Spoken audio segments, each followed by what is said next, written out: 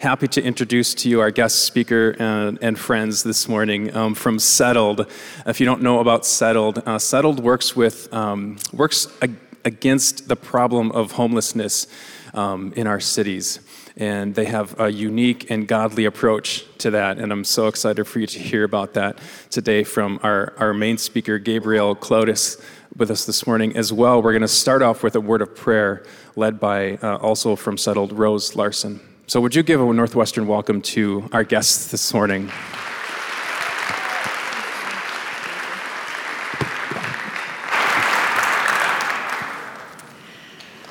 So I was a student at a similar university just over 10 years ago, sitting in a chapel just like you. And prayer on my heart at that time was from a song that many of you probably know, God, break my heart for what breaks yours. And he's done that. And he does that for us. And many of you, especially grandparents, have many stories of God doing that in your life, in your heart. And so join with me in prayer as I read a scripture and then just pray for our time, even though we've already been praying through worship. But Father, Abba, thank you. Thank you that your Spirit is here. Your Spirit is inside of us like streams of living water. Fill us afresh with your Spirit. Lead and guide our thoughts, our hearts, our minds, our souls, our spirits, to hear what you have to share with us today, to receive what you have, and to have our eyes even more opened, our ears even more opened, our hearts broken for what breaks your heart. Thank you that Matthew 25 says this, "Then the righteous will answer him, Lord, when did we see you hungry and feed you, or thirsty and give you something to drink? When did we see you a stranger and invite you in, and needing clothes and clothed you? When did we see you sick or in prison and go to visit you?" Our King will reply, "Truly I tell you, whatever you did for the least of these brothers and sisters of mine, you've done for me." And Jesus, thank you for being our King. Thank you for giving us eyes to see that the least of these among us are our brothers and sisters. That we are all the least of these as we take the position and humble ourselves before you. Christ, we want to know you. Like Philippians 3 said, we want to know you and the power of your resurrection, participating in your suffering, becoming like you in death, and so somehow attaining to the resurrection from the dead. Thank you for your resurrection power. Thank you for leading us and guiding us. Thank you for speaking through Gabrielle and what's on her heart and what you've shown her. Thank you. It's all for your glory. It's all for worship of you, our King. In Jesus' name, amen. Amen. Thank you, Rose. Amen. Amen. Can we get a big amen? Amen. I thank you all for that clap to introduce us, but of course it's all for him, right? Just a raise of hands. Who's ever seen someone who's homeless?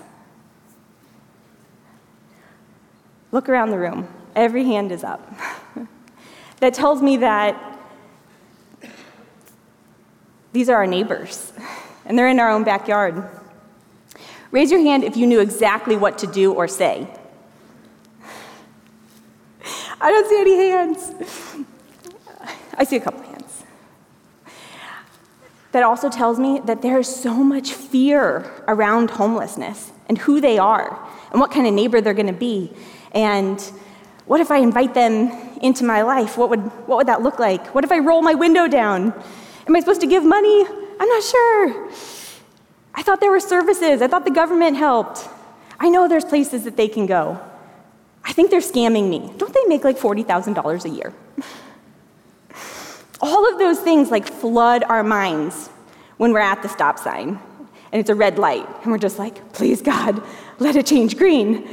I know you love me. Let it change green. And what if he's saying, hey, I love that person. I love them so much. That's your brother. That's your sister. I want you to roll your window down. I want you to say hello. You might not understand, and you're not going to be able to fix anything in that moment, but you can be authentic and real and look them in the eyes and say, I'm so sorry you're out here. I'm so sorry you're out here. And I'm going to be thinking about you today. I'm going to be praying that it gets better. Imagine what that would do. I think that there's fear around the homeless as a strategic swipe from the dark side.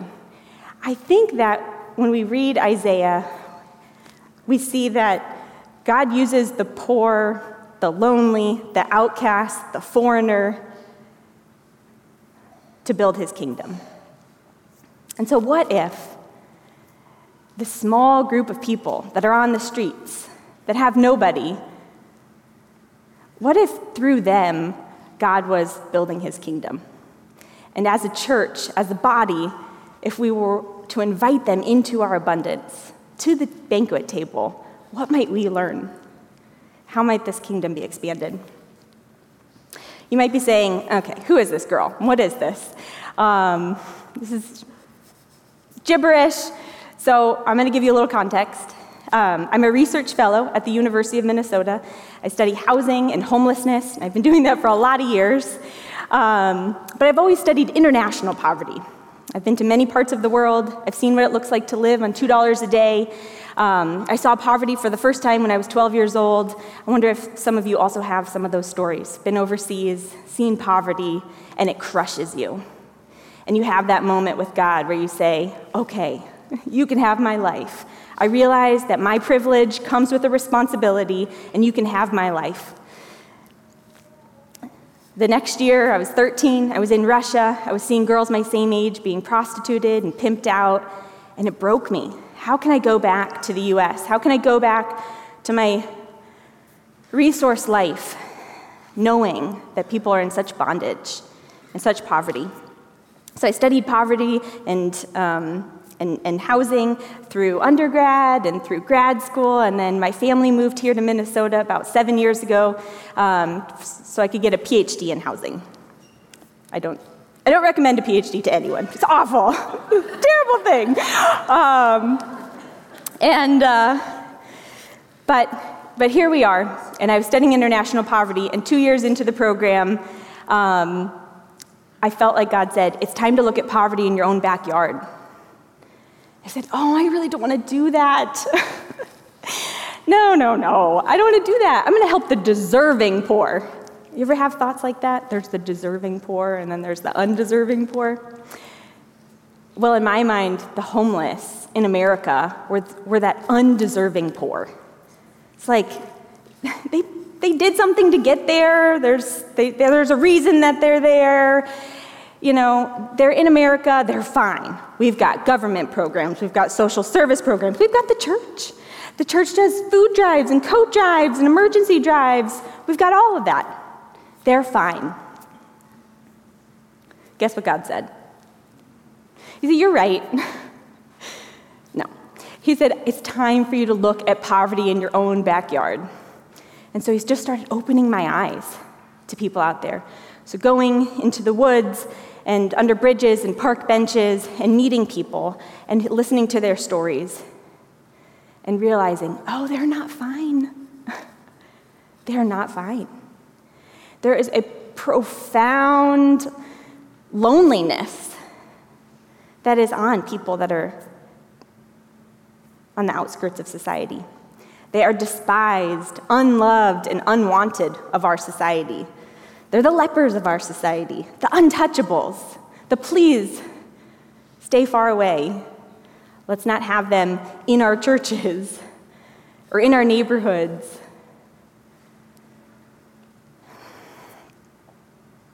I want to say that there's a lot of reasons, a lot of fences, a lot of fear fences that have been built around the homeless to make them seem despicable.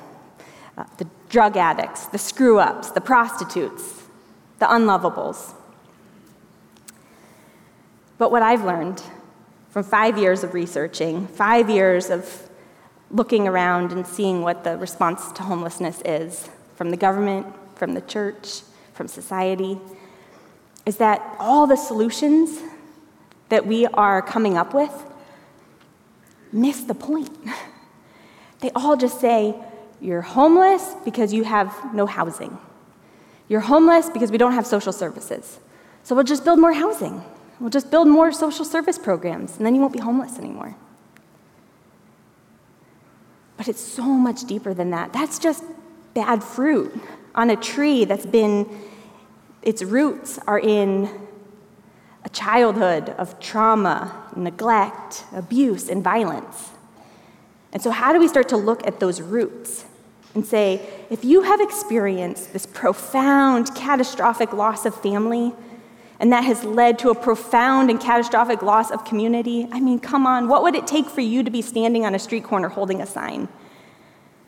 You would have to fall deep, deep, deep, deep, deep, deep, deep, deep.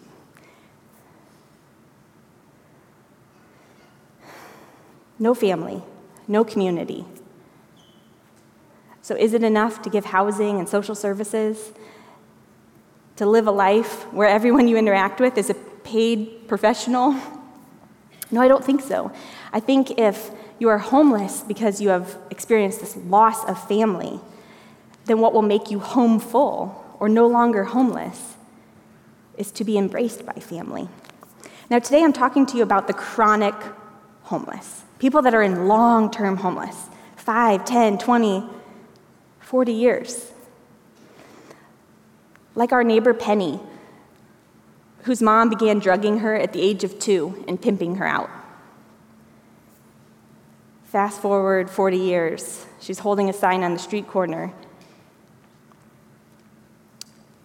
and you're in your car going, I think she's scamming me. She's just going to use this on drugs.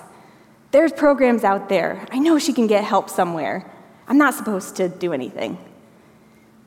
Did Penny have any chance of a healthy, happy adulthood at 2 years old, being victimized in that way and for your whole childhood? What if we start to not ask, what did that person do to get themselves there? What if we began asking, what might have happened to you in your life for you to be here? I think that we would have eyes of empathy. I think we would have eyes like the Father to see you're lost, you're in bondage, you're oppressed, and through the power and grace of Jesus, I can call you home, call you into family. I want to say that the next part of this is the solution. I said, the Lord allowed me to study this for about a year, and when I was totally broken and saw all the responses out there and felt like, but there's no hope. What will we do? Nobody wants to build affordable housing. Nobody wants to build intentional community. Nobody's allowing tiny homes. Like all the solutions that are out there, it's not, they don't exist. And so the Lord started downloading things of like how to overcome massive barriers to this wicked and complex problem.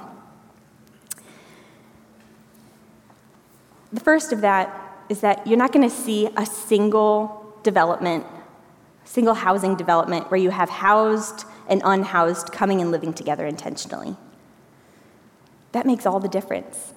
If you have someone coming off the streets out of deep poverty and abuse and neglect, but then you have someone like Rose, who's not experienced homelessness, who comes from a happy, healthy family, who has margin in her life to live alongside as a good neighbor and a friend, that makes this distinct from everything else out there. And so the culmination of these things that the Lord downloaded came to be called a sacred settlement. So a sacred settlement is a collection of tiny homes where housed and unhoused come and live together, and it's all placed on church land. Church land is land that's already tax-free, land that's already being paid off or is paid off, a congregation there that has a desire and will and mission to care for the poor, like Rose read from Matthew. And it is also protected under a very strong federal land use law, which makes this development be able to happen in a way that it wouldn't be able to happen on any other land. And so what if God is calling forth the American church to rise up and say yes to using land and buildings that they have and welcoming the poor and the despised and the unloved off the streets, out of isolation, out of loneliness, and into a family? I imagine that it would set fire to the whole congregation. I imagine that it would set fire to the whole body.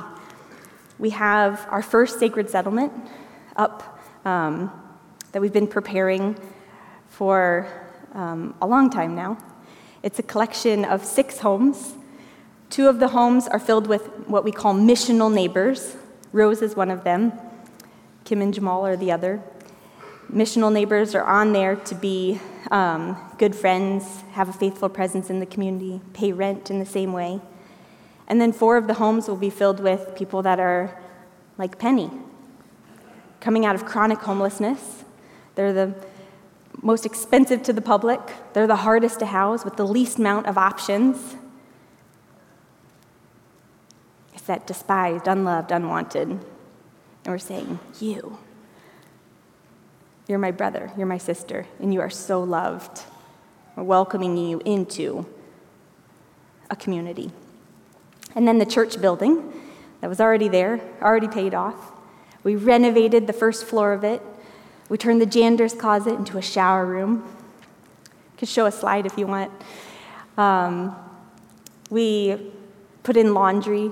We put in large dining tables to gather and have community meals. We've been lobbying the state and the city of St. Paul for a lot of years to explain this model, a new model of care, a community-first response to homelessness, and a new model of housing, tiny homes, in an intentional community where you share a common house so that you can gather together regularly for games and walks and meals, but then you have your own individual home for safety and privacy and security. The very first sacred settlement, this photo is at our demonstration site. We've partnered with Woodland Hills Church. It's an old Super Kmart that they've turned into a community resource hub and church. And so we have our production center there where we build the tiny homes. Each home is sponsored by a different church, built by volunteers, overseen by our general contractor. These homes will be going over to Mosaic Christian Community. It's the first church that has said yes to putting this on their land. The land is ready for the homes. All the inhabitants are selected. They're all people that we've been walking alongside with for lots and lots of years, under bridges and park benches and in the woods, and meeting with them every week, knowing them by name and face and story, so that we're inviting friends in. But it's just 6 homes, the first one, and we need a lot of churches to rise up and do their part, to say we have land, or we have resources, or we have hammers, nails, we can help build. I think everyone has a place in a community-first response to homelessness. I think it's a way that the Lord is knitting us back together through the poor and the oppressed and the broken, building his kingdom, expanding his kingdom. A few ways that we want to invite you to come into this. A few of those ways are coming out with us and meeting people and getting to know people by face, by story, meeting people right where they are. Another one is coming and volunteering with us. We say that everyone has a superpower, and if you just come with your superpower, this thing expands. Or you could talk to your own church leaders about potentially putting this on their land, or sponsoring a home, building a home. In all of these ways, we each just bring our offering, and we can invite a lonely group of people into a family, and our family can become stronger from it. People on the streets are just looking for connection. If you see someone, park your car, run across the highway, and sit with them, I'm certain that you'll hear a story. I'm certain that it would change your life. And it would change theirs too. How long do they go without someone looking them in the eyes and saying, "You're of value. You are worthy of love. You are worthy of me stopping my day to say hello. You're worth the inconvenience of pausing and seeing you and saying, 'You're my brother, you're my sister, and I don't understand, but I'm so sorry you're out here.'" I think we can do that. We can do that, and it'll be bringing heaven to earth. Settled is made up of a family, and some of our family is here. We'll be at a little table in the front, so we'd love for you to stop by and say hello and take a card, ask questions, get involved. We really appreciate you just being open to listening today. We hope that the next time you see someone on the streets, you might ask, what might have happened to you? And maybe even pause and spend some time and listen to their story. Thank you so much.